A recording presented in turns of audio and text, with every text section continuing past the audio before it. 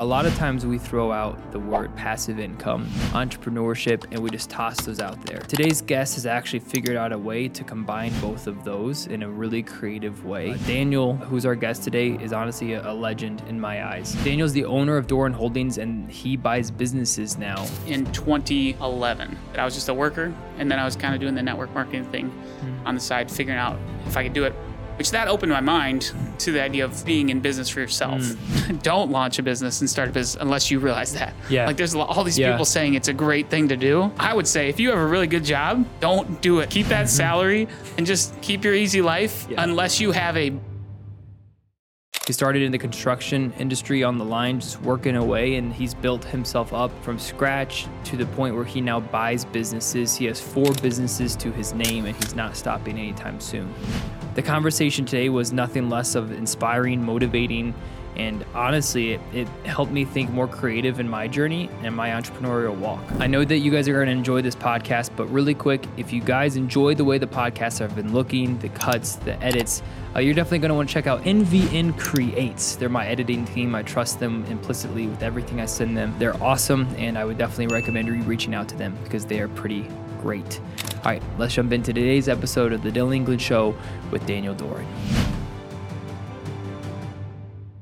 Once we're like the new Joe Rogan show. That would be impressive, and it would definitely pay off at that point, for sure. Do you know who Tim Ferriss is? Yeah. So what you were telling me about before we started recording about the, you said Philippines, right? Yeah. You were looking into... Yep. That's like literally like half of his book. So he wrote a book. Right. Have you read The 4-Hour Workweek? I have, yeah. Is that where you got the idea from?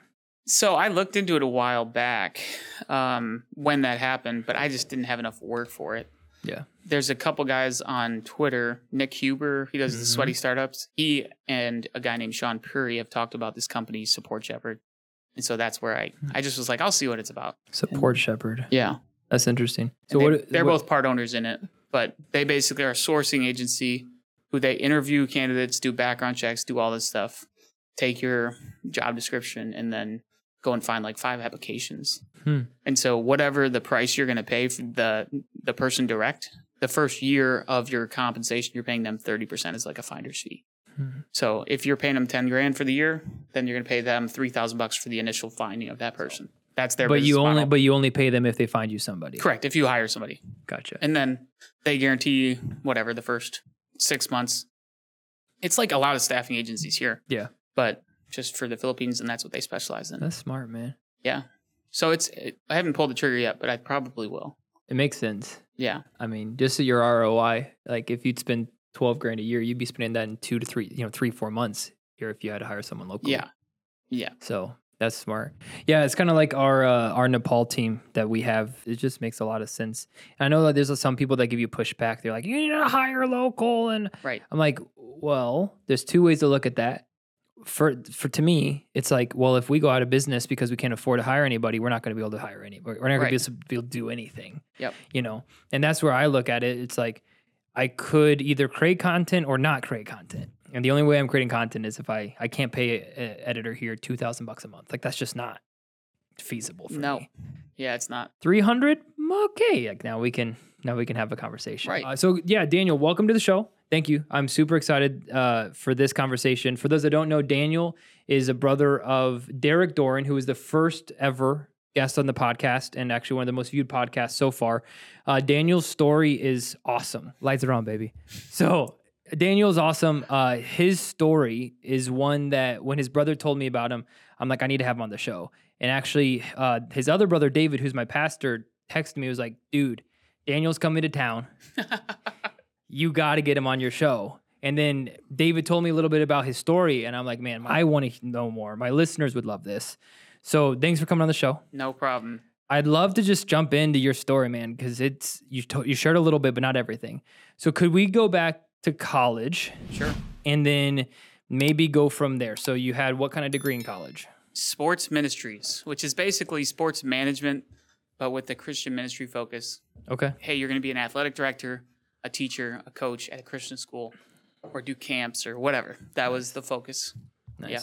And did you always want to be like back then in college, were you kind of like, hey, I'm just doing this because I like sports, but I Yeah. have an entrepreneur itch in me, or No, never once did I have the entrepreneur itch in me. We did paper routes as kids, and it was a job. We just thought of it as a way to make money for college and sure. different things like that. We did lawns, but I never once thought about owning a business at all until I can get into that. But in college, I just went to play sports, and then I was going to be a athletic director potentially, or a teacher at our school, inner city, which is here in Michigan, and ultimately, it was through who I married and the connection I made that got me down the road of entrepreneurship. So I can walk into that. Yeah, let's do it, man. I'm thrilled. So in college, I started dating my now wife. Okay. And went out to visit her family, and her family is pretty entrepreneurial.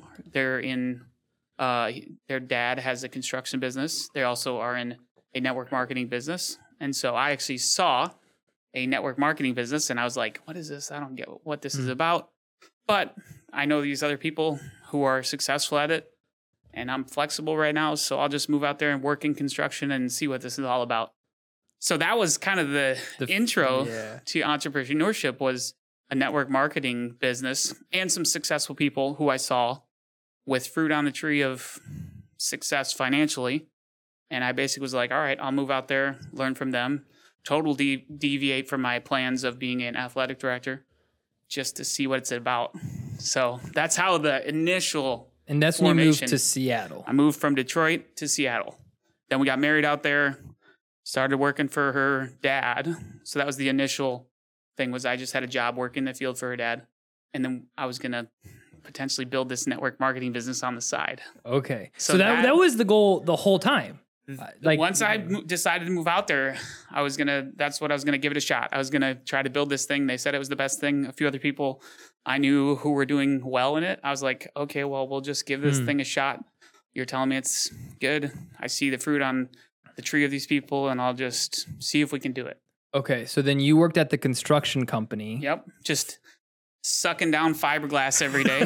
Literally what we did was pipe insulation. So you take a 3-foot long stick of fiberglass pipe insulation, cut it to fit around every notch, and just put it on the pipes, go to the next section, put it on the pipes, carry stuff up and down buildings. This is in apartment buildings and commercial construction. So that was what I started doing in 2011. Okay. And so I did that for about a year, where I was just a worker. And then I was kind of doing the network marketing thing on the side, figuring out if I could do it, which that opened my mind to the idea of being in business for yourself, right? I ultimately didn't go down that road, but it opened my mind to it. And then in 2013, so I worked for my father-in-law for about a year and a half. A guy approached my father-in-law and I and one other person about, hey, I'm retiring from my business, and we have some of the same clients that you have.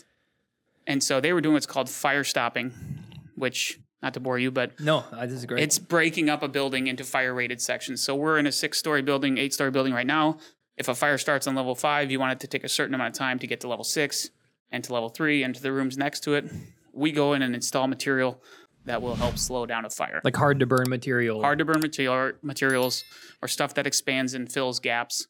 So that's... Yeah, that's interesting though, because I always wondered, like, so skyscrapers in New York, for example, I always wondered like how, if like second floor gets inflamed, how they just don't go all the way up. So yeah, you got sprinkler systems, and then you have passive protection, which is our stuff that would, when heat hits it, it expands and fills gaps and shrinks down on holes and does that stuff. So we install that stuff. It's a very regulated thing. Okay. But this guy came and said, hey, we're retiring. I'm stepping out of this. It was a one-man show. He just did a few jobs a year, but we knew him through some people. And so we were like, okay, maybe we'll work for the same clients and start a business. My father-in-law said to me and another guy, hey, you guys want to partner on this? I don't have the time or bandwidth to go after it, but if we all did it together, maybe we could, have a nice little side thing and grow our business.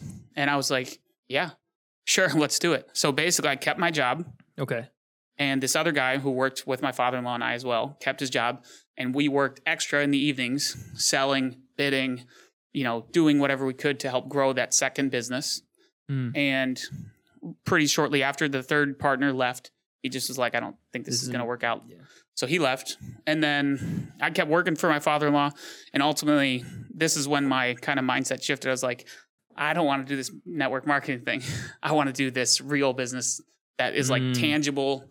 I can like say, here's how we do this, and it's building things versus a network marketing business where it's, you got to have the relationship side. You got to have all this other stuff and sell people on the idea. Yeah. I just didn't want to do that. I wanted to grow the traditional business. Yeah. And so that's where in 2013 we started that thing. And the guy that retired, really retired, we couldn't reach him. We just started. And like we finished some jobs for him because he disappeared, just retired, stepped back. We finished the jobs and then started a new entity. So we just started going. And from 2013, when we started, to 2016, I still worked for my father-in-law part-time while growing that business, hiring people, selling jobs, managing stuff. So I was kind of working 2 full-time jobs doing those 2 things. Yeah. And then ultimately I realized my father-in-law and I kind of had different goals. And so I just said to him, hey, I'd love to buy you out now before I start to grow this thing more. And then I have to pay more to buy you out later. Yeah. And worked out. And in 2017, I made the leap to go full-time and then run on my own and basically quit for working my father-in-law. And then you're on my own. So walk me through that conversation with your wife, because I mean, for those that are new to the show, we talk a lot about how entrepreneurship affects a marriage. And whenever you're joined in marriage, you might be more of a risk taker than your spouse might be, or vice versa. Now, your wife did come from an entrepreneurship family, which I think probably helped in this situation. Yes. But how did that go when you were like, hey, I think I want to buy out your dad? Yep. And I think we can make this thing go. Like, what was her reaction, and how did that happen? To be honest, my wife was very comfortable with the idea of, and she liked the idea of me being my own boss. And the complications of having it be a father-in-law, your employer with the one job, and then your partner with another. And then it was the upline in the network marketing thing. It was a very complicated relationship. Unbelievable people. The greatest people ever. Love my father-in-law. Love my mother-in-law. But it was very complicated. And my wife was excited about the idea of us just being like family. Yeah. And then we have the business here. Yeah. And so when we actually all 4 sat down, it was my wife, her mom and dad, and I, and we all sat down and talked about it and went, where do we want to go from here? There's no ill will, no bad feelings whatsoever, but just we want to run after this thing. And the real hard part was, he was my boss with my job, and I have to work hard there, but I own this other thing and I want to work way harder there. So there's your heart's over here, for lack of a better term. You're like, I want to work on this. Yes. I'm grinding through this just so I can work on this. And he got that. And also, it was a tough conversation because I think we all just were like, this is hard. But my wife was on board with it. She was excited about the idea of just being family and then just having this. Yeah. And we were very conservative in our finances to where we had grown the business without ever taking money out because I had a job. And so the business was at a profitable point where it could pay me a salary that we could live on comfortably. It wasn't like we were just going for it. I had to make sure the business succeeded, but it was running well enough and we had enough contracts locked up to where it wasn't this huge leap. Dave Ramsey talks about when you're like thinking about making the jump to go solo, make sure the boat's close enough to the thing before you jump in. And that was a big part of it. Was I worked for 5 years on both, and it was very hard to have 2 full-time jobs, but that allowed me to make the leap comfortably. I didn't even feel risky. Like I just felt like, all right, cool. We have a budgeted amount saved. The business has what it's need, and then we have contracts. The beauty of construction is I could tell you right now how many contracts we have till 2024. So I don't know for sure that in 2025 we'll be okay, but I do know there's a little security for the next 2 years here's what we have in revenue and here's what we have lined up.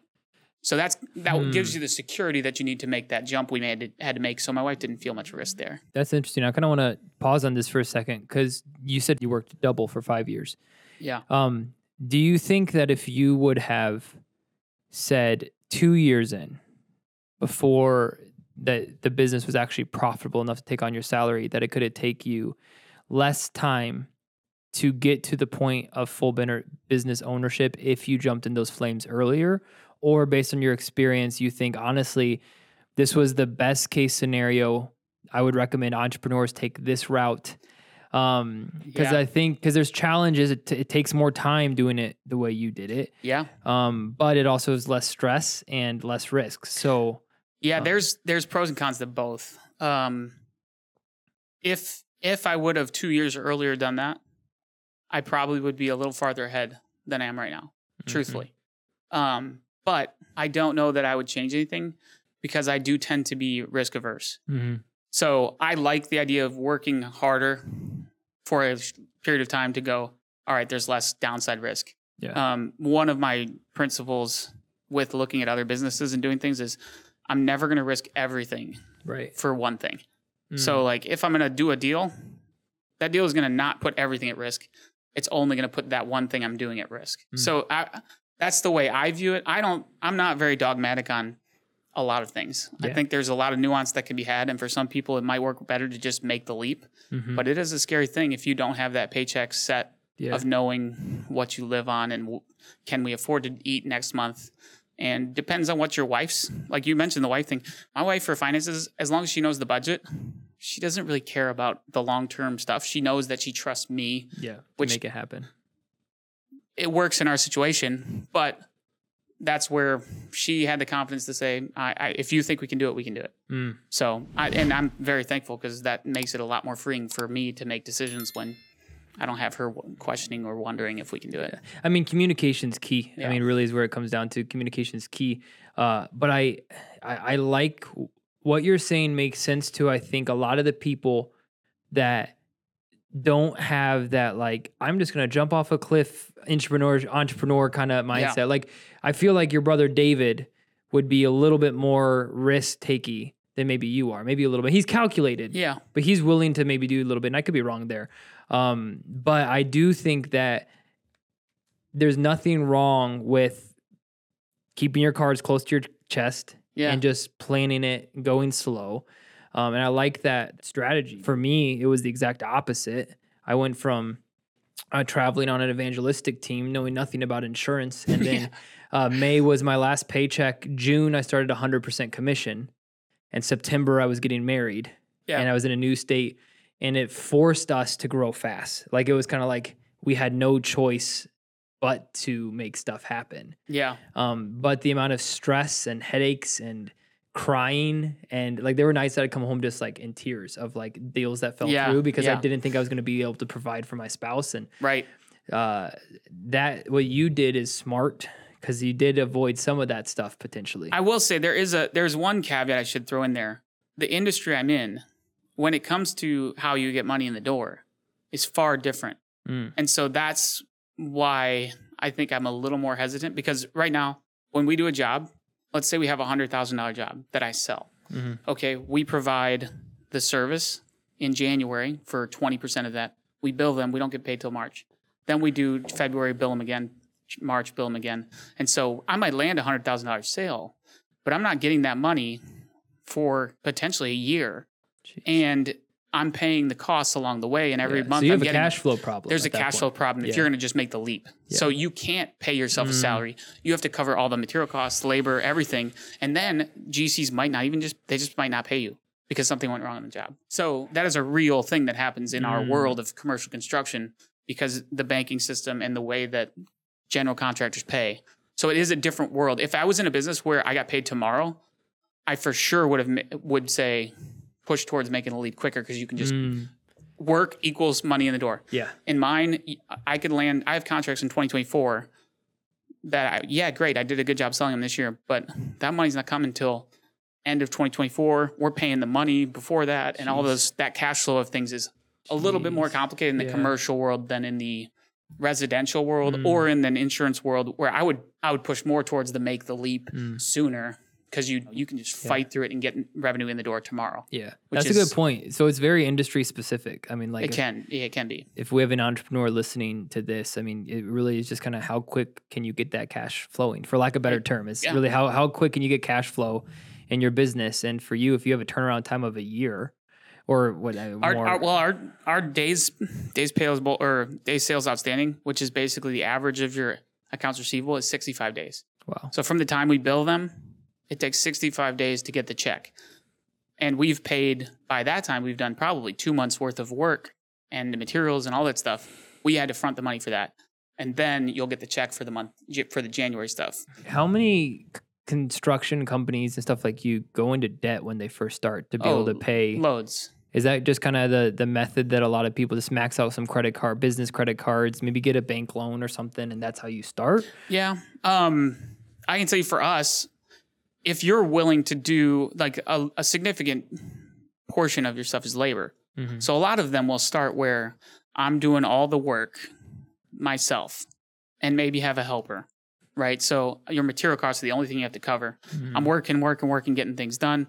And then I have a helper, but then I buy the materials and then I invoice and then I wait and it comes in. So you're not like going to have a huge job day one that you have to front all the stuff for. Yeah. That's going to come in 3 or 4 years once you've been able to get the flow of cash going. Mm-hmm. But a lot of construction businesses go out of business because they either have too much debt build up because they take cash out thinking they're in a good place, spend it on a house or a toy or whatever. And then now there's a cash problem. So there's a lot of debt in construction businesses. And when you sell a construction business in the commercial space, a lot of times you're only selling it for, 1 to 2 times your net profit because there's so much volatility in that world. Mm-hmm. You just don't get a huge multiple. They can be great businesses for making money, but it's not like a tech software company where you're going to get a valuation of 4 times, 5, 7 times, whatever your annual recurring revenue is. But yeah, so it's a different industry, and every industry is very different. But the commercial construction world is notorious for a lot of debt, a lot of lines of credit. Lines of credit are really important to make sure you can handle those cash flow for people. But and then a lot of people, I mean, do you ever have to put liens on people's stuff? And yes. I have a buddy who works in a gutter company, and he is the guy that has to call people and be like, "Hey, you're not paying your bill. We are putting a lien on your home." Yes. Like this, I feel like that also just complicates cash flow as well sometimes too. It does, yeah. And so again, we're talking about. Sorry, I know we're in a niche right now, but it's just interesting to me. It's hard because I actually have a gutter business as well that I'm part of. But with my initial business, the lien process is even worse. So we have a building right now that we did all the work for, and they still owe us about $15,000. They have declared that they're not going to pay anybody and they're going bankrupt. And so we have a lien on the building. And so we're trying to negotiate a way where we can still get that money at some point. But we most likely, hopefully they won't use this against me in the negotiations that are upcoming. I bet you will get 25% of what they owe us to clear the lien. Okay. Because I'm not going to hold that until somebody sells this $40 million apartment complex and then get settled by the new buyer, right? It's going to be like we have to negotiate to get this done if they need to do a refinance or if they do something like that. Okay. So we're probably going to settle for like, all right, we get 25%. That's an outlier, but we've had 3 or 4 in the last 8 years that have basically the building goes terribly wrong and everyone gets stiffed on it. But it's part of the business. Is it? So like you can't do anything. Like there's nothing, I mean. No. Yeah. Or it's not even worth pursuing at some level. You have your lien rights and then you follow a checklist to make sure that when you get paid, you can get paid. But most times you're just going to negotiate and say, all right, let's clear this lien up.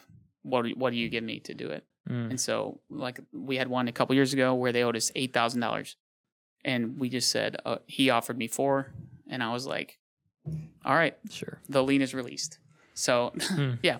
It's a weird industry, but that's commercial. Commercial is a different game than I know. Residential, which is the gutter businesses a lot of times.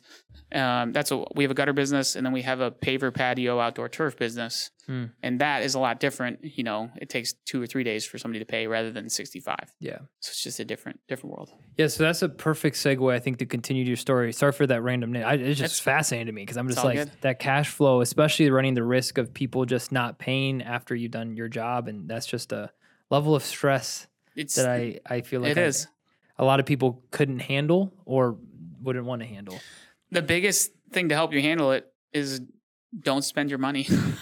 I mean, to be honest, patience in business. I'm confident that the most important thing to if you want to continue to grow a business and be successful is keep your personal expenses very low and be conservative with how much cash you leave in the business. And then don't be afraid to take risks within the business. But so many people will be like, oh, we made this money. Yank it out, go buy this. Yank it out, go buy that. And then you're worried about, oh, when are they going to give me that check? Whereas if you left the money in the business for a couple more years, now you have a nest of cash in there that, okay, so what if they're a little slow on paying me? I don't care. Yeah. All because you just delayed gratification. Yeah. Delay personal gratification and your business will be in a lot better shape. So Daniel, that you're you not realize stressed. this is 2023. I know. And that's not a popular take. It's not a popular take, but Yeah. I think it's an important one if you want to run a business well, is to delay your gratification personally. Yeah. Because there's no better wealth creating vehicle than owning a business if you do it right. That's my personal take. And doing it right means you delay your personal gratification. You don't suck the business dry of every dollar to spend it on a boat or a 4-wheeler or a new workout gym and whatever. Like, you just stay conservative, and then in 5 years of that conservative behavior, then you can buy your boat or something. Yeah. Yeah. Yeah. It's funny you mentioned that. I have a client. Well, it's probably a 1% chance they'll find this video, so it'll be fine.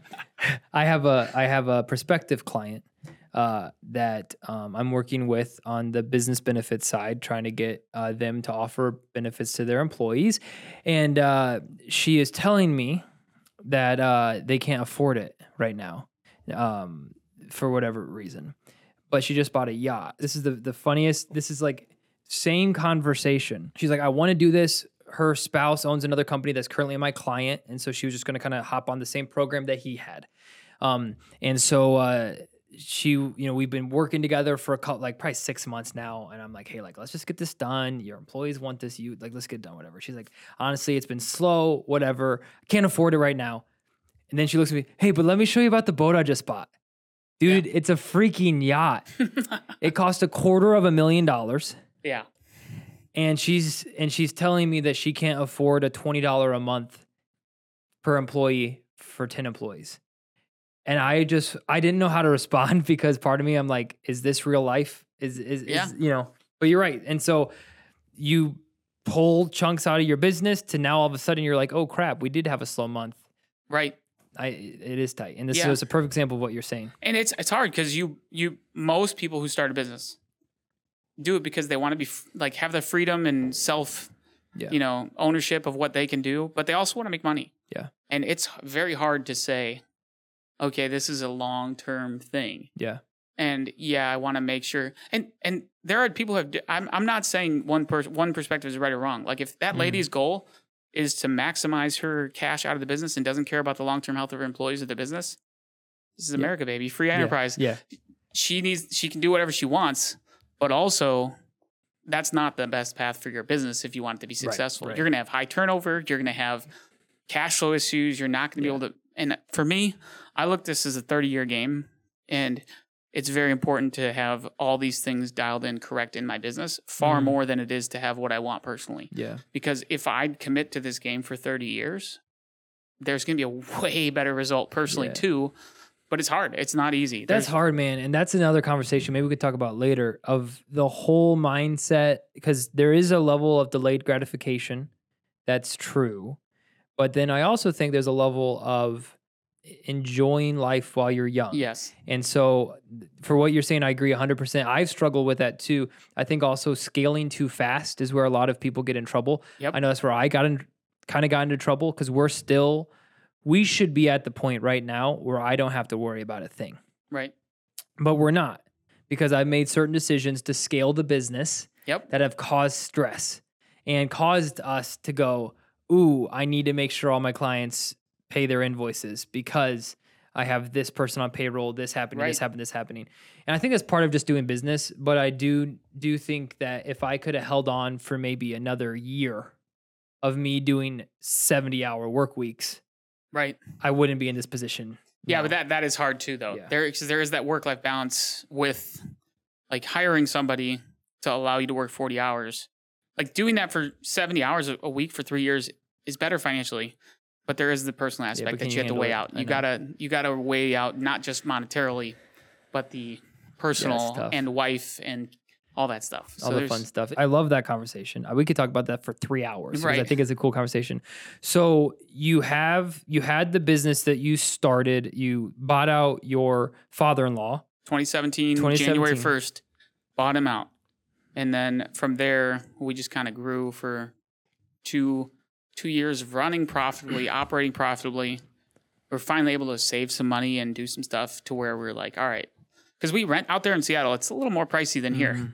To give context, when I was about to move here and be a teacher and coach, I had an offer on a house for $40,000.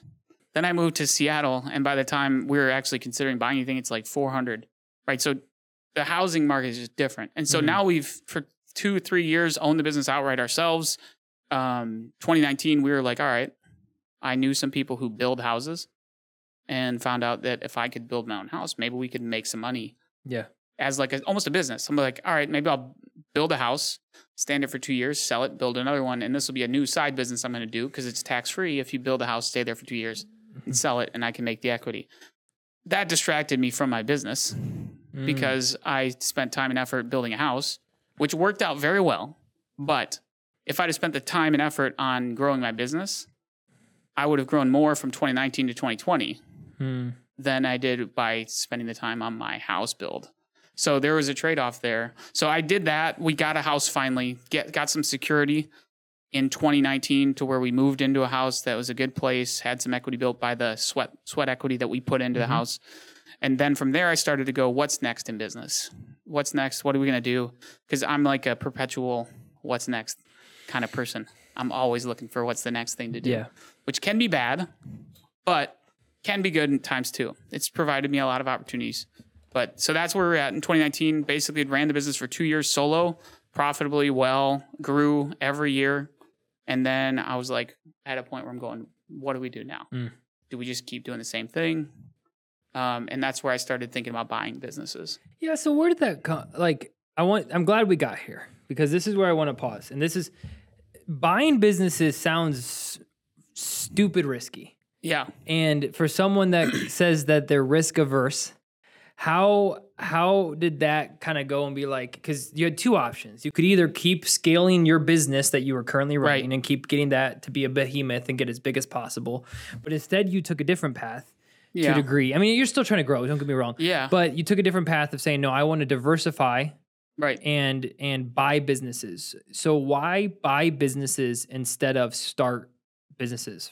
So I will say, was that a fair question? Yeah, no, it's a great question. Okay. So the commercial world, same problem. It's slow growth. I can only grow so fast. I can't get a job tomorrow. There are some I can, but there's a limit to that. Contracts are bought out 2-3 years in advance. And so it is a slow growing machine. The first thing we did do was try to grow that business. And I did start a Portland division. So now there's a Portland division down there with a handful of guys down there and a key guy running it. And I'm looking to add waterproofing, and I'm looking to add other things with that business. So the primary first thing I would try to do, and am still doing, is growing that business because it takes the least amount of capital, least amount of risk to do. And so I am doing that.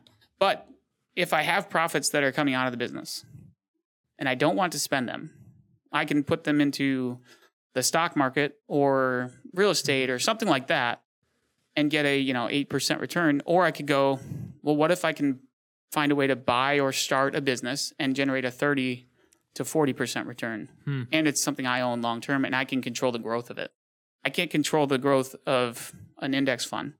If I buy a small business and I put a lot of effort and time into making it grow, it could double its revenue next year. I've conservatively lived and put money away for here's the safe net. Now we're going to be very aggressive with the things that we have. And so I'm trying to figure out ways to put money to work that will create the most return. And that's what led me to looking at buying businesses. It was, I would like to say I was in it a little before all the people got super excited about it. Like if you look online, it seems like everybody's talking about this now. They buy boring businesses, do this stuff. And I was like, man, how did it all happen at the same time? But I think COVID kind of opened people's eyes up to it too, a bit. But yeah, that's what started it. And I guess probably the thing that prompted me was when I bought my father-in-law out, I didn't have the money to buy him out. So I came up with a very creative deal structure to where it worked very well for him, minimized my risk, but allowed me to buy him 100% out day one and gave him a lot of upside with me taking less risk. And I went, why can't I come up with a deal like that for another business? And so my idea of buying businesses was not go spend a ton of money and buy a huge business. It's how can I be creative in deal making to buy a deal that's worth far more as it is, but that guy has some incentives that are aligned with me. And if I succeed, he succeeds. And if I fail, he fails. It's been through that's that. Smart. That's more of, I'd say, what prompted me was I can be creative. Yeah. There's no rules on how you buy a business. There are some, like him. Let me be clear. There's legal rules. But there's no rules as to how you pay the person. Like if I wanted to buy your insurance business, I could come to you and say, hey, I'm going to give you $100,000 for your business. Mm-hmm. Or I could come to you and say, hey, Dylan, I want to grow your business to this level. And I'm going to do it over the next 4 years. And look at my track record of all the things I've done. I want to give you $25,000 right now, but I want to give you 15% of profit for the next 10 years. Mm.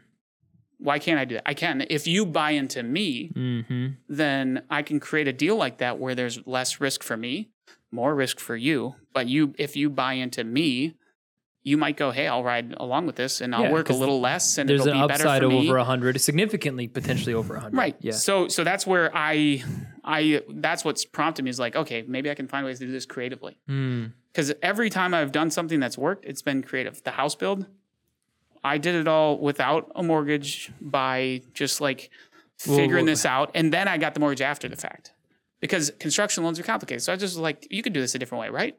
So I found a way to do it. Then I got refinanced after the fact and was able to make, 25% equity on my house. But it was a creative thing. My brain works like, how can we creatively come up with a deal that will work? And that's smart, man. That's the thing that I think there's been so many things I've looked at where I've said, no, don't get me wrong. But if you look at 100 things and try, you might find one that works. So you have how many businesses now? It's 3 right now. Kind of 4 because we started a division within another business. It's really its own business. Its own entity. Yeah. So we have 3 businesses. But that's crazy. And when did you start Doran Holdings? Like So I registered that name, I don't know, in 2019 when I was like, oh, maybe I'll start buying businesses. And then I didn't really do anything with it. It just was sitting there.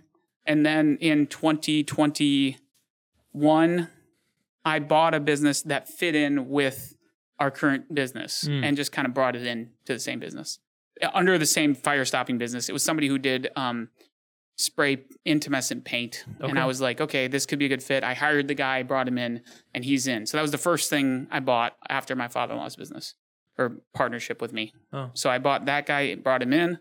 And then I started looking on broker dealers, websites, everywhere, just scanning, calling people, looking at all the financials. And I don't know how many I looked at. A ton of businesses. And then I found this one that I could tell the owner wrote it. And it was way out of my price range. But I still called. So I called him and I could tell it was the owner I'm talking to. And I said, why are you selling? And he was hesitant to tell me why. He's a young guy. But then ultimately he told me why. And he had to sell for religious reasons.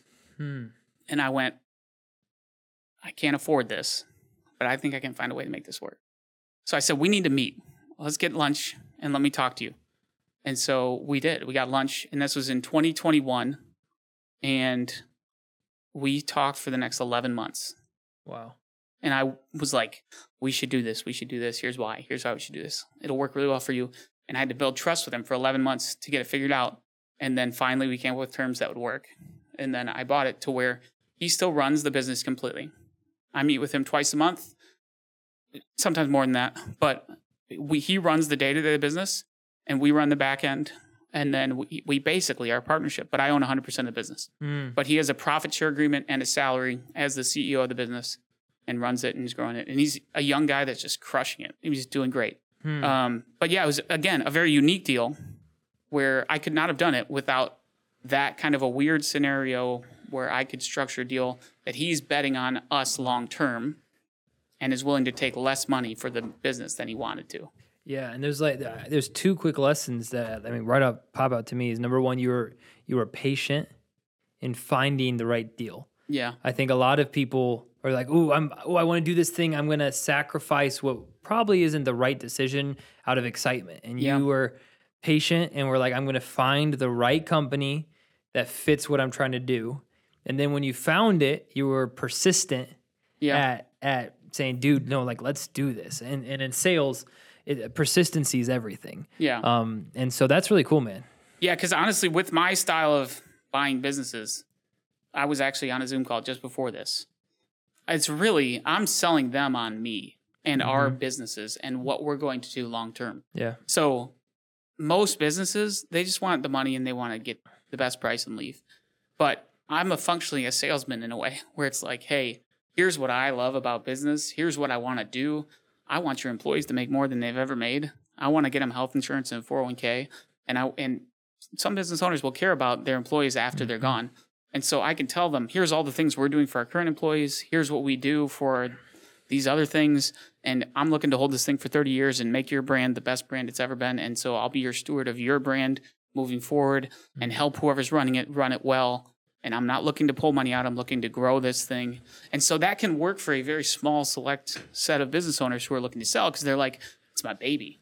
And I don't want my baby to just disappear when it's gone. Yeah. I want to find somebody who can steward it. And so that it's not going to be like I'm going to have a huge amount of opportunities, but the ones that I can get hopefully will be good ones that will align with kind of my objectives and incentives for our businesses. Now, are you trying to keep all of your purchases within the construction field, or are you open to exploring into whatever you think makes a good business purchase? Initially, I was calling it blue collar capital. Okay. And I was like, that's fun. I was going to be like, all right, we're going to buy blue collar businesses. But somebody had the domain name with this correct spelling. And so I spelled it with a K. And then people got confused. And I was like, all right, I give up on this. We're just going with Doran Holdings. So I was excited about like blue collar capital. We're going to buy blue collar businesses. But then I went, you know what? I love business. Yeah. I don't love construction. I like it in a way, but I don't have I'm actually not that good at building things. I did it and I've worked and then done that stuff, but I'm not like a construction guy who wants to only own those. There's a unique thing that construction businesses are hard to sell. And so I think there are more opportunities for me to buy those types, and it's what I know, so I can do it.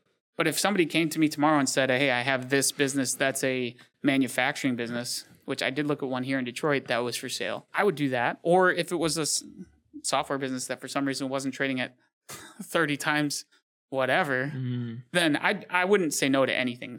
I feel like I've been served well by never saying no to anything. I will say no to a lot, but I'll always look at it, because even if I look at it and decide no, I learn a lot in the process. Like, I didn't know that manufacturing businesses have this, and this thing going on. That information, it's great. It's a learning process. I'll look at it and I'll see if it could work, and then I learn a lot on the way. So then when you buy, it's like, I mean, you've done this 3 to be 4 times, and you're looking at this. Is the goal always to try to retain the owner for a certain period of time to help with the knowledge of the industry?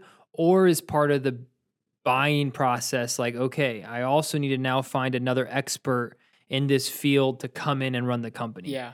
How does that work? It is very unique to each business. Like the business I talked to today, the guy's been doing what he's been doing for 42 years. And so he's in the field side, he's an expert. But they have enough guys in the field who are also experts that it's not really that critical that he stays on. And the office end, I can train anybody on. And I've got people who we can teach the back end. The back end is usually not that hard. In the construction, the stuff we're looking at, he needs to have some industry knowledge on how we build these things. And so, ideal world, I would like to buy a business where the owner or a key employee stays on, and I give them a percentage of profit share, basically, a salary plus, because that ensures the risk for me. If I can say, basically, I have a partner who's a salary plus, and they're not a true partner, I do like this thing called phantom equity, where if they leave, they don't get anything anymore. Because if you have a partner and they just decide they're not working anymore, they're still your partner. So I prefer to have a profit share where they get X percent like they're a partner, but if they leave, that goes away. So I want to have something where I can have an owner or a key employee like that. And most of the things I've looked at, the 3 businesses I have all had that. They had a person who's running it who stayed on. This business I was looking at today, I would have had to replace that guy. So that would be a harder piece to the puzzle, but I think it could be done, and I would find a way. You also just don't know the amount of people in the companies that, if given the opportunity, would rise to the occasion, and they've never been given the opportunity. And so that's also an interesting thing. Dude, this excites me for a couple reasons. Number one, I've always wanted to invest in businesses. Like, I've just thought, you watch Shark Tank and you're dude, this would be sweet. And then, but never believing that I'd be able anytime soon to get to the cash flow place to be able to just put down $250,000 on a business. Right. It makes you think that it's just not possible. And what you did is you went to the drawing board and you're like, hey, I want to do this, but how can I make this work on my terms? Yep. And if someone's going to be willing to accept those terms, then that's great. And if they're not going to, then that's fine too. Right. And that's awesome, man. That's exciting. I think it's exciting for a lot of the listeners too, because it just shows that whatever you're working on, there's a creative path to solve that problem. I think that is one of the most important things for people. If you want to get ahead, like be thinking about creative ways to do so.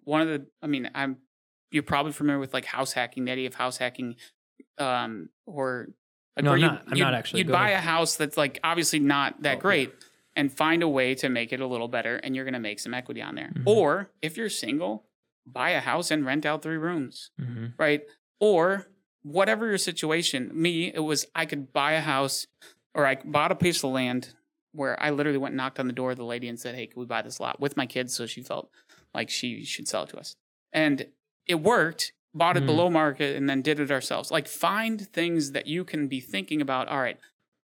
And I'm not saying money's everything, but if you want to get ahead, you're far better served going and doing the work of seeing what can I be creative about to find a way to make some extra money, or to do an investment, or to buy a deal. Why can't I do this? Rather than just like, I can't do this, go like, how could I make it happen? And then run the numbers and be like, can I make this happen or not? And then a lot of times you'll say no, but man, learning so much in the process while you explore all these new opportunities. Like Shark Tank, watching it, you learn so much about little businesses. When you go to a business broker website and you just read about it, and then you say, hey, I want more information about this business. They send you the financials. You read the financials. You ask 4 questions. You learn a lot. So even if you have $0, just go ask about the broker thing. Eventually they'll catch on that you're the guy that's just asking all the questions. You don't have any money, but you learn, and those skills you learn along the way will allow you to come up with a creative way to do something in the future. Yeah, that's good advice. And I'm just thinking like, man, I have like 1,000 questions I want to ask now. But I guess what I really want to kind of know is like, was there a mentor in your life that kind of helped you see this path, help you be creative, or was it just maybe a conglomerate of people that kind of you've pulled from? Yeah. How important is maybe finding somebody that has walked the walk at some level before and picking their brain and developing a close friendship with a mentor? Maybe, I don't know if you've had any experiences like that, or if you can speak to that. So, I mean, I would say my life has been hugely impacted by a handful of people, and also by a handful of books and courses and things. I went to college, got a degree, and knew nothing about business in any way. Right. And then the first thing I did once I was looking at, I want to do business, I had this partnership that I was a part of, and I started reading EntreLeadership from Dave Ramsey. And I paid money to join their mastermind thing. And I started learning from a group of people there and went through all his courses 20 times on it, just learning as much as I could. So it was mentorship from a distance there. But then I also had a guy named Peter Sullivan who was at Northland the same time I was at Northland, and he had bought and sold business that he had. And he's been a mentor of mine for the last 10 years. I don't bother him that much, but I've always offered to help him with anything he could. And then I get around him when I can. My dad he was on the board of a thing he was doing. And I said, hey, can I fly in and sit on this board meeting? And then can I do this and that? And so I spent, $500 to get a plane ticket to go to Greenville to sit on a board to get around that guy, because I knew the other people on the board were 5 other business owners. And then after the meeting, went, hey, can I meet with you? And then I met with the guy who owned a plumbing company and talked with him for half a day about my father-in-law, who's my partner, and how do I get what should I do? And he helped me just basically think through, well, what do you want to do? And do you want to buy this thing out? And how could you do it? So it's just always asking questions of people who are farther ahead of you served me a ton. We have a lot of people in our networks of people who are very successful, and I've always asked them a lot of questions whenever I can. So actually a guy named John Taylor, he was the CFO for Jackson Dawson for a long time. And I've had a number of conversations where I sit down with him and go, hey, what do you think about this? What am I missing here? So asking questions from people who are way farther down the road has been a huge part of my journey and success, because I would not have known most of the things I know. Yeah. Like, it takes way longer. You shorten your you shorten the time it takes, right, to get where you want to go by learning from other people's experience rather than your own. Yeah, I think it's Jordan Peterson who said it's a smart person who who will ask a bunch of stupid questions once. Yeah. So ask stupid questions, and smart people ask stupid questions, but you're only going to have to ask them one time. Yeah. And when we say stupid questions, that might be, it would seem stupid to somebody that has the experience, but once you ask the question, you never have to ask it again because you get the answer. I am a huge fan of asking questions that if you think you're going to look dumb, ask it anyways. Yeah. And say, hey, explain it to me like I'm 5. Because who cares what people think of you? Yeah. Yeah, honestly. If you don't know, like if you were to tell me about insurance right now, I could go, yeah, and act like I understand. And then be like, walk out of the room not knowing it. Or I could just go, hey, wait, can you walk back and just I don't get what you just said. Could you explain it to me again? But people just don't do that because they just blow past it. Yeah. With especially if you're ever working with, throw this out there, business owner tip. If you're ever talking with your CPA or somebody else, a lawyer, just tell them, just like, hey, stop. You're talking, I'm paying you. Yeah.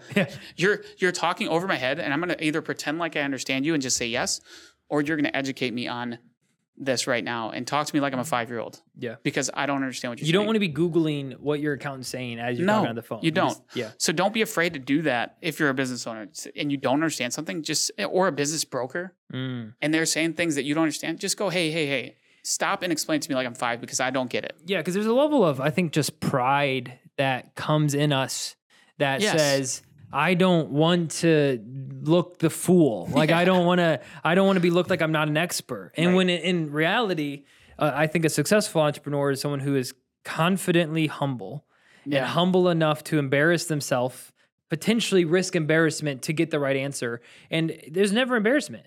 Like, I mean, I know I've asked a bunch of dumb questions and it's almost always met with people wanting to help you. Yes. And it's very rarely met with people saying, who the F are you to ask me this stupid question? They're like, oh yeah, this is what I meant by that. Yeah. But I think a lot of times we get in our own heads. You want to portray ourselves of someone who we're not. Right. And the only way you learn is by asking questions. And we live in a society that everyone wants to pretend they know all the answers. Right. And that's not how you learn. You don't learn by pretending you know everything. You learn by saying you know nothing. And then that's the first step to learning something. Yeah. I do want to throw out, like, we've made it sound like it's all sunshine and rainbows. We're getting I love that. Good. I was going to say, make sure we get to that. We're going to get to that. So yeah, let's turn to that. I just got to make sure that it doesn't come Challenges like were coming up. Good. Challenges were coming up. Good. So let's talk about some challenges. And before I forget, I do want to, with challenges, I want to talk about the pros and cons of side hustles. Yeah. So we can talk about that later or now. I don't care. But let's talk about it now, and then we'll get to challenges at the end. So pros and cons of side hustles. We talked a little bit before. I have my Aflac agency. COVID came in and destroyed our business. And I say it destroyed our business. It more destroyed me. Yeah. That's probably honest. Like the honestly, Sure. It destroyed my motivation, my hope, my willingness to put myself out there, my confidence. Then by it destroying me, it destroyed the business. That's probably the better way of putting it. And so then I looked at some side hustles. And what I realized about side hustles is they can be awesome, but it seems like whenever my side hustle is going really well, my main business is always struggling. Yeah. And then when my main business is going well, my side hustle isn't doing as good. And I personally, now I'm also dumb, so it could just be a Dylan problem, but I personally have not seen where all are going up at the same time. It's generally like you have to make a sacrifice somewhere. So let's talk about side hustles. What do you think about them as being an entrepreneur, business owner, even working at a 9-to-5, trying to start some side stuff? Like, what are some of your thoughts on side hustles? If you are working a job as an employee and you can't turn a lever to make more money, like you're a salaried employee who's making $50,000 a year, and you can't say, I'll work a little extra and make 55 or 60, then side hustles you should do them. If you want to make more money, do the side hustle. Start figuring out ways to improve your earning potential, whatever. If you are a business owner who has levers they can pull in their business and instead is thinking about how can you make money on the side, I do think it will cause your business to suffer. Hmm. I think it will typically, and this isn't always, I'm never dogmatic about anything, but if I know for a fact when I built that house thinking I'm going to make money on the side by building equity, and every day I go to the house after work and I do this thing and I do that thing and I'm running the general contractor for this, I guarantee you I could have made more money had I hired the build and I spent that time on my business. But I didn't. And do I care right now? No, because it was a good experience. I learned some stuff and I had some fun and did it. But the better result financially and for my business would have been to spend the time and effort on my business and let the experts spend the time on the house build and just pay a little more and go make it up in the business, because I could pull levers to make money there. That would have made up the difference. But I don't think they're bad. I just think you need to know there's trade-offs. When I go and spend my time doing DoorDash or working at a part-time job where I could have just spent an extra 4 hours working on reaching out to cold calls for people or going out and door knocking to get more clients for my Aflac industry, whatever it is, like, I think that's going to actually make you more in the long run if you stay focused on your business. But if you have a short-term cash issue, I'm not against them. I just think there's trade-offs. If you're going to do it. Yeah, I think that's what people need to understand is the trade-offs. Also, the question is, as a business owner, do you know your ROI for your time? That is a true question for sure. And that's where there's a lot of people that overdo that sometimes, but I agree. Like, you have to think through what's the best use of my time. And if you're going and doing Uber Eats and DoorDash are an easy one. Yeah. You're going to go make $20 an hour doing that. Is there anything else where you can generate more than $20 an hour on that time? And I think if you're an owner, typically the answer is yes. Yeah. But the short-term need of getting cash in the door quick overshadows that at times, because it's that ROI on your money isn't necessarily like as addictive as the short-term hits of the cash in the door, because it just feels different. That's true. Yeah. Because that's something that I don't think about a lot. It's also the ROI isn't the 100% the argument. It also is how quickly is that money going to hit your bank account. Yeah, that's a point that I don't think that I think about that much too. And there are different stages in life where people need that. Yeah, like sometimes you need that for your family, and it's just the thing. Like, but if you look at, I don't know if you've ever watched Alex Hormozy's stuff or Gary Vee. Oh, dude, Gary Vee, yeah. You haven't watched Alex Hormozy? Not at all. Oh my goodness, you got to find Gary Vee. Everyone on the channel, if you need this, Alex Hormozy. He built a company called Gym Launch, and then a company called Allen, and another company. He is right now my favorite person to consume content from in the whole world of business content, because he is just straight to the facts of, like, here's what you do. And he's not selling you anything. He's not doing any courses or anything like that. He's just going, here's how I built what I built, and here's good content. So he's a great guy to listen to. The Dylan Ng Show is the #1 show on YouTube, though. That by far, I would say that's your first, and then second would be Alex Hormozy, and then from there, everyone else. But those two are the top two. I have seen this guy on YouTube. He's got some very good breakdowns. A free course on his website called $100 Million Leads, and it's a great 7-video series on that. But he talks about side hustles a bit on there, and other people do too. And I think they can be great for a period of time, but you have to know the trade-offs. So that's my thoughts on side hustles. I will not do a side hustle at my point in life because I have 5 kids and I have 3 businesses. And if I was going to go do a side hustle to make some money, it would just be like, so do I spend the time with my family or do I spend the time? Like, where does that sacrifice come from? I'm giving up somewhere. Now, I do side hustle in a way where I'm looking at what business I can buy. Yeah. But I'm not getting paid for that. That's like I'm just looking for opportunity. So I don't think looking for opportunity is bad, but you always need to know the trade-offs of your primary business will suffer. Yeah.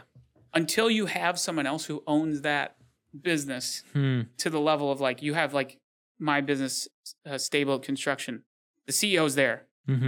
If I do something else, the business doesn't have any impact. He's running it, and he owns it like he runs it. That's when you can kind of go and get distracted. But if you don't have somebody who owns that business, like from a emotional internal perspective, drive, then you won't. You're going to hurt your business by not focusing on it. For sure. Yeah, I think dude, even are we doing a side hustle right now? That's what I'm saying. That's where it was coming from. That's why I'm like, shoot, dang it. But that's okay. I'm not saying it's bad. I think as long as you realize that correct. There's trade-offs that happen. You could probably be doing a little better with your Aflac business if you didn't do this. Yeah. But you want to do this, and that's fine. Like, who cares? Yeah, because it's funny, it just kind of hit me. I'm like, oh, dang it. We're doing a side hustle right now.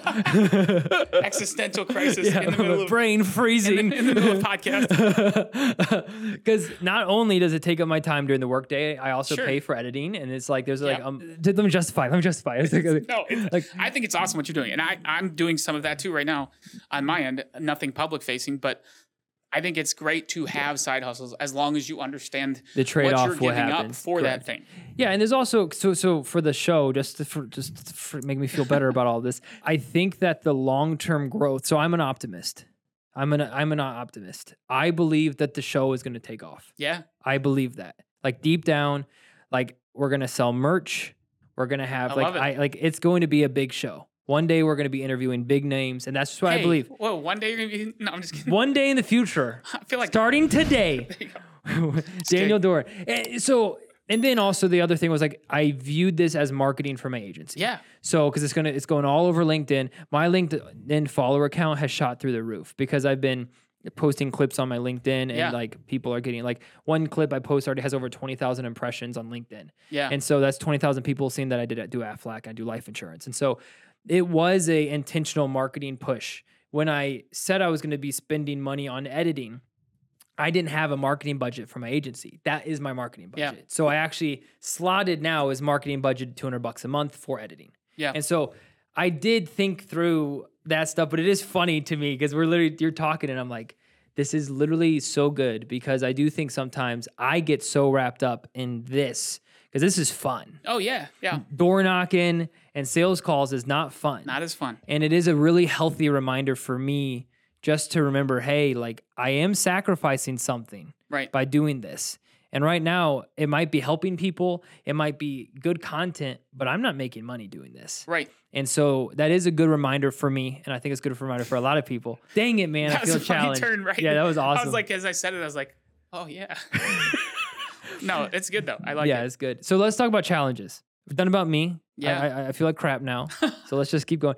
Being an entrepreneur is not a walk at the park. It's not a walk in the park. There's a lot of stress that happens. There's a lot of tears, pain, stress. I think entrepreneurs can be very prone to just very stressful, anxiety-filled living. So if you wouldn't mind, I'd love to just do like story time deal. Yeah. Like if we could just jump into some stories of challenges, like some real examples, if you wouldn't mind. I know it's a very specific question, but do you have any challenges or stories of like, this was really hard for me? This could be in the first business. This could be during your buying, maybe some really stressful periods, and then what you did to try to like kind of make it through those. Yeah, we're at a very like healthy place right now. For 10 years, I would say the first 5.5 to 7 were hard. Like they were very, very hard. And it was hard financially. It was hard relationally with my wife. Not like we didn't have any huge problems. No fist fights. She didn't beat me up or anything, but we did not talk that much because I was working so much. Like my wife had 3 kids, 3 and under, and I'm working. I never take a day off for that first few years. It was just like nonstop work. And I can think of one example would be when we were first getting going. I was working the job for my father-in-law. We had this midnights job, and I work from midnight to 7 a.m. Then I go to another site and work from 7:38 till like 3 p.m. Then I'd come home and sleep for a couple hours, and then I'd go to work on bids in the evenings. And then I'd go to sleep for a couple hours, get up, go the next day. This was like a few week stretch of this job where and all these things were happening at once. And it was like I didn't even see my wife for 2 weeks. I was going crazy. Like just my brain was fried, and it was just nonstop for that. We didn't do anything the first 5-6 years of business to go like get away. Like I'd come here for vacation 1 week a year, usually Christmas, to see my family. And other than that, we never took a day off. Like never took a day off. Just work. Because that's what we had to do out there. And it was very difficult. And you go, are we going to actually make it through this? Are we going to actually like succeed in this business? And even up until a couple of years ago, there was a time where you're just like, man, I just hate this. But you love it at the same time. It's a roller coaster ride as an entrepreneur. There are times with people issues where you're just like, we have between the businesses probably around 40 employees between the three businesses, maybe actually 45 or 50. But where you have people issues where you're just like, oh man, salary W-2 job with no stress. Like I'd be home not thinking about this. And instead I'm at 8 p.m. just thinking about these problems that I have to deal with because the buck stops. The buck stops here. Yeah. And it's Derek and I have texted about it, be like, dude, this is a beast. It's hard because you just have a different level of weight and responsibility of things when you know everyone's jobs also depend on me. Yep. And I'm not giving you like very great specific examples, but there have been times where I just look at it and go, this is hard. Why am I putting myself through all this when I could just not work as hard and not have the ambition? We could just stay the size we are and be a lot less hard. Like, there's also that aspect. Like, why grow when you could just live and care only about this level? Yeah. But the game aspect of it to me is what keeps me going. It's like, it's a game. It's a fun game that I'm playing to learn. Almost with your podcast thing, you told me all about all these analytics and how your things are going, how they're performing. I view my business that way. How are these things performing? And that gets me through the downtimes of how frustrating it could be to have an employee issue or how hard it can be to deal with. One of our businesses is really struggling with this, and I feel like there's a problem we need to solve, but there's, complications to it where I can't solve it the way I'd want to because I have a partner in that business and it's just complicated. So there's been self-induced stress, self-induced problems, not myself problems where other things have come from the outside and we have problems, but it's a roller coaster ride of struggles to get a business up and running successful. And the thing I would say is don't launch a business and start a business unless you realize that. Yeah. Like there's all these people saying it's a great thing to do. Yeah. But I would say if you have a really good job, unless you got a burning desire inside you to go do it, don't do it. Keep that salary and just keep your easy life unless you have a burning desire. If you are insane, you should do this. Yes. If you're not, actually, Derek and I talked about this on our podcast. Yeah. Like the lie of entrepreneurship online, where you see people driving their Ferrari. We were joking about I forgot the guy's name. Ty Lopez. Yeah, Ty Lopez. When he's like, I love my books, and he's showing off his Lamborghini. Knowledge. Yeah, knowledge. Yeah, and in all reality, man, and at least in my life, it's been like it feels like the good times are 30% and the hard times are 70%. When you're first starting. And then, we've had some really good moments. We've also had some rock bottom moments. Like this year has been hard for the business. Like with inflation and per employee buying like 60% less. So then you have to find like 60% more. So like it never stops. And like you would think that after 5 years of doing something, I was told, isn't that great when it starts with that? Yeah. I was told when I started this business, give it like 5 years and then you're going to have renewals that like blah, blah. Like it's just like you build 5 years is the whatever. And it just isn't true. It can be. We also had a pandemic that kind of ruined this. So I might be on year 3, more like it. But it does take, man, just a level of determination, humility, and a little bit of insanity to keep going forward. It does. And I'm convinced that even if you get it all dialed in perfectly, you're still going to have it because unless you just completely step out of the business, you still wear that stress of everyone's earning depends on me. Yeah. This business is success. Everything stops with me. Yep. And there's always other people coming to eat your lunch. Like there's always other insurance brokers who are trying to sell the same thing. There's always other construction companies. There's always and it's not to be like scared, but dude, I think about that. I go, oh shoot, what if they pass me? What if people like start working harder than me? And it's like a perpetual thing in the back of my head of like, how long is this going to last? And if I don't grind And even if I do, what is something, whereas if you're just an employee, not in a bad way, let me be clear. I have nothing wrong with employees. And I think it's a great thing if you're a good employee who's a great family man, great member of whatever community you're part of, totally fine. And honestly, totally respect that. Yeah. But if you're an entrepreneur and you're weighing all that stuff and you know that it's a constant battle of this is a free market, people are coming after me.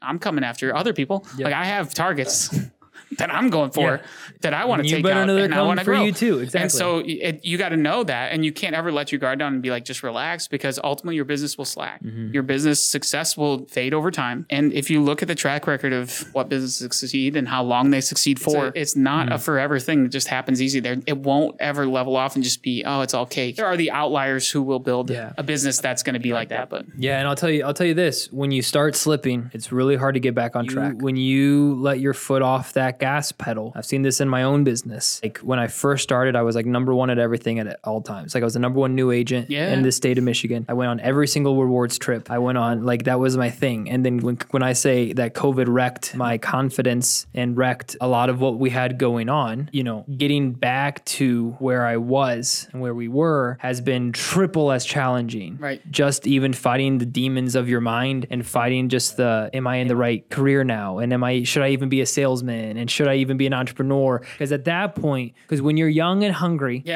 and things are going well, even if they're not going well, but you don't know any better. Yes. Yeah. Like you're a bowl in a china shop and you have like blinders on and you're going. But then all of a sudden life has this way to crack those blinders open to where your goal used to be simple. And then after a couple hard conversations, a couple fails, a couple pandemics, a couple times where you have to look at your wife and you say, hey, we are in trouble this month.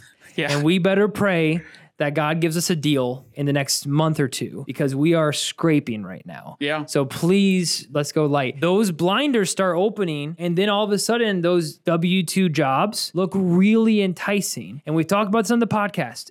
When we talk, this is an entrepreneurship podcast.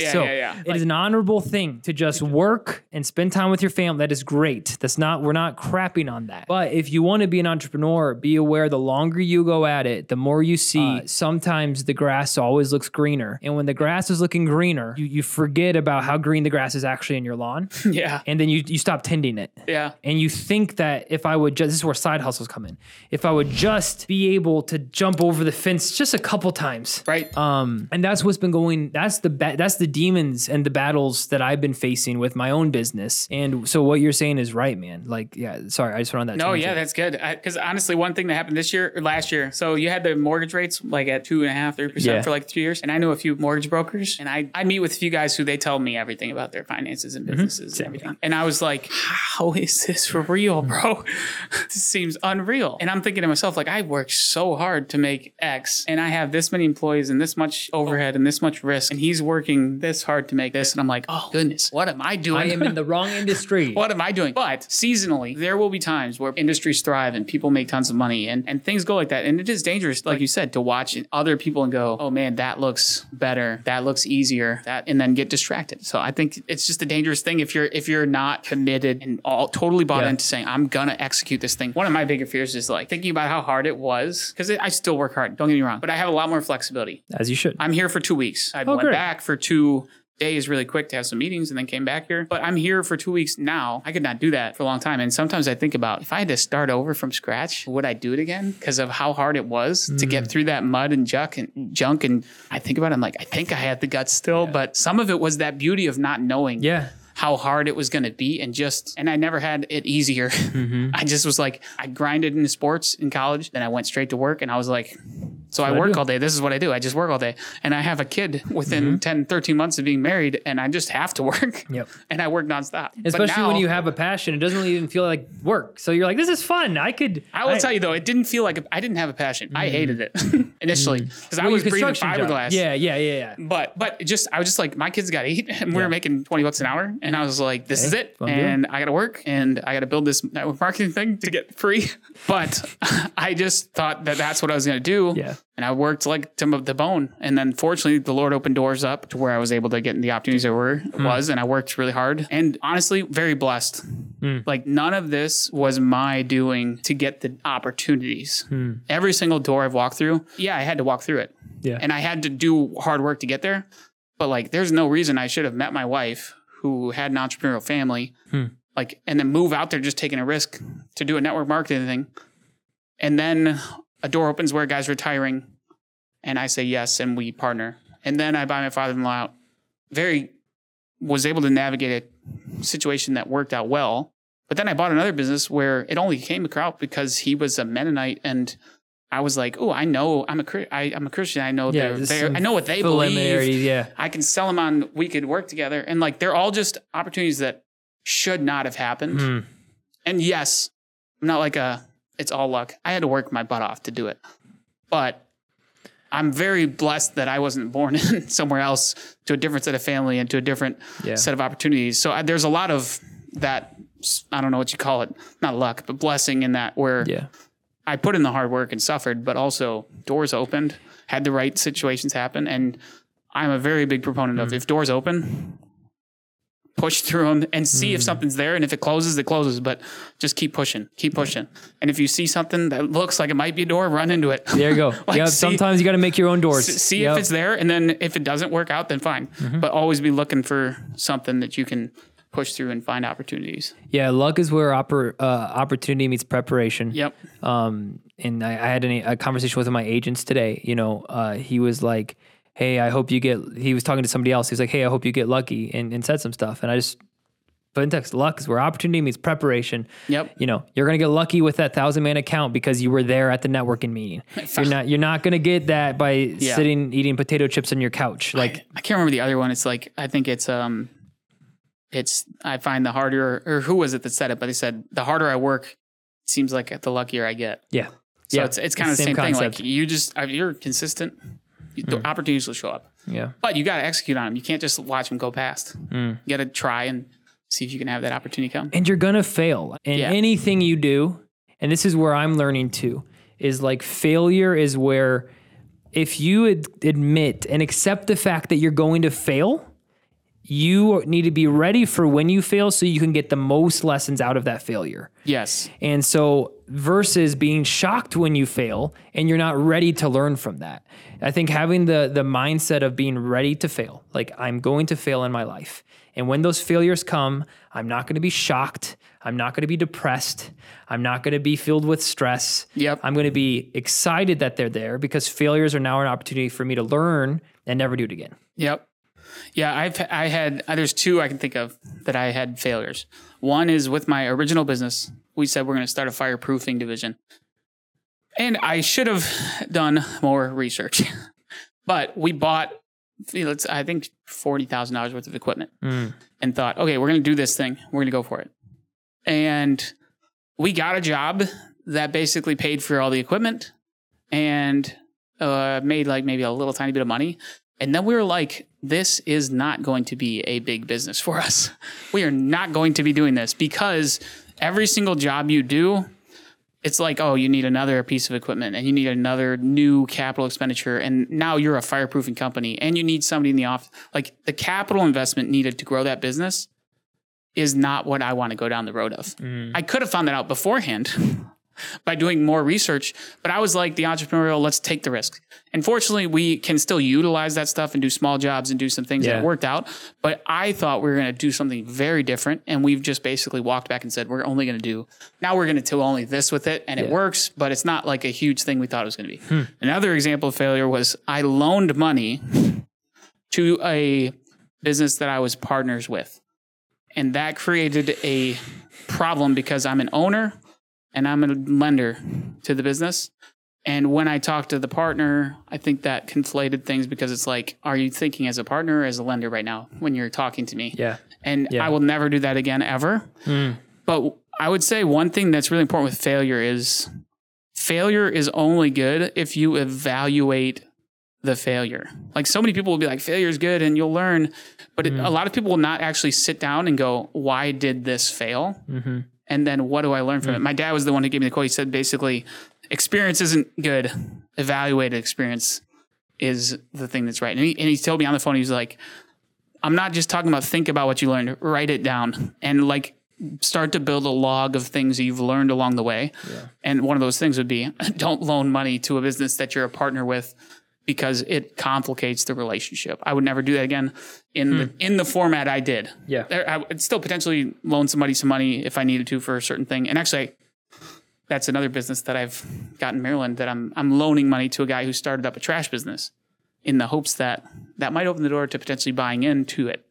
So that's another door that I saw randomly through a connection. This guy called me, met him a few times, and I said, I'm not going to invest right now, but if you want a bridge loan, I'll lend you a little bit of money for this thing so you can do what you need to do for working capital. And then if down the road that's open there, but that's cool.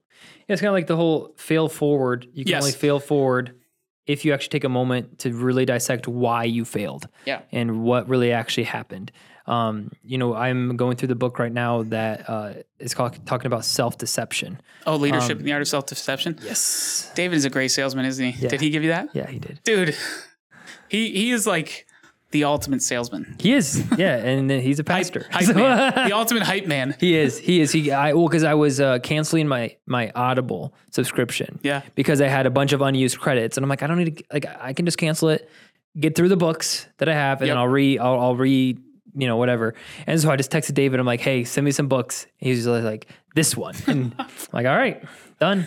Yeah. So I'm on chapter like 4 right now. Yeah, he sent it to me as well. That's good. Yeah. Good. It's funny. It's interesting. It's a cool book because it's like a story. Yeah. It's a story, but also has a bunch of like really good lessons in there. Yeah, I like those narrative type books where they have those. Yeah, but anyway.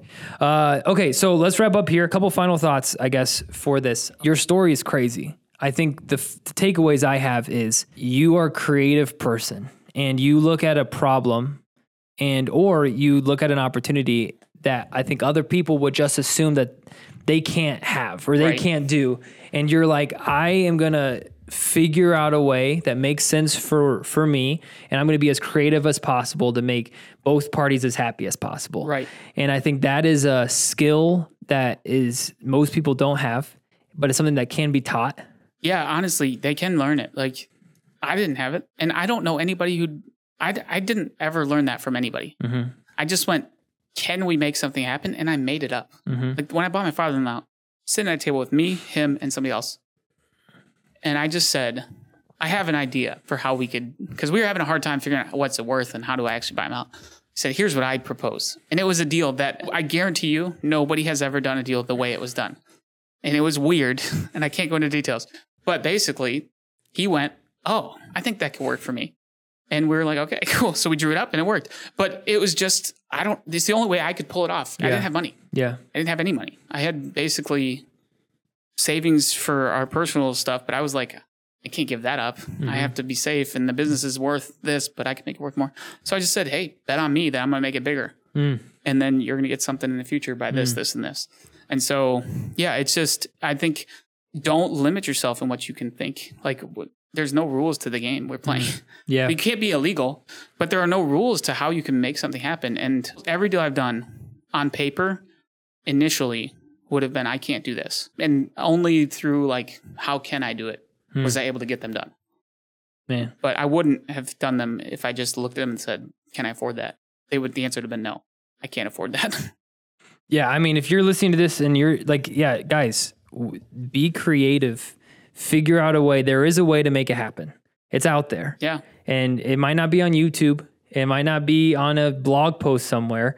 Sometimes just thinking, being logical, like, hey, how can we make this work? Getting back to good old fashioned, using your intuition and using your brain and just making things happen. Yeah. And I think that is a good lesson, honestly, for everyone. And dude, anything that you would like to plug, say, mention, to kind of end us off? Yeah, if you are looking to potentially sell your business, you can go to doranholdings.com and look. We're not buying at a rapid scale or anything. I'm being very selective at what we would buy. But we're going to be offering some courses for business owners on what accounting they actually need to know versus accounting in general. And then we're going to be offering some other things like that for free, just resources that should be coming out shortly. And then I would just plug you, if you're interested in it, don't hesitate to reach out to another business owner and say, hey, I'm thinking about this. Ask questions. I have a couple guys that text me about thinking about buying businesses all the time. And it's a refreshing thing for me, as long as you're asking questions that are not Googleable. Yes. So, but I just reach out. If you guys did want to reach out to me or Dylan, just networking is a huge piece of getting successful, because you're going to learn as much as you can do. So reach out to me, reach out to Dylan, reach out to anybody and ask them questions about whatever you're trying to figure out. I love it. So if you're interested in learning more, Doran Holdings website, Daniel's website will be in the description as well as the comment section. So you can check that out there. It's a cool little website. I visited it earlier. I think you have a contact form on there as well. I do a contact form for like a newsletter. Perfect. So you can do that. And if you want to just learn more, definitely comment on the video. This was great, man. I appreciate it. Thank you guys for watching. Thanks for coming on the show. It was awesome. Yeah, cool. And we'll see you guys in the next episode. Thanks. Let's go, dude. Nice. Yeah, cool.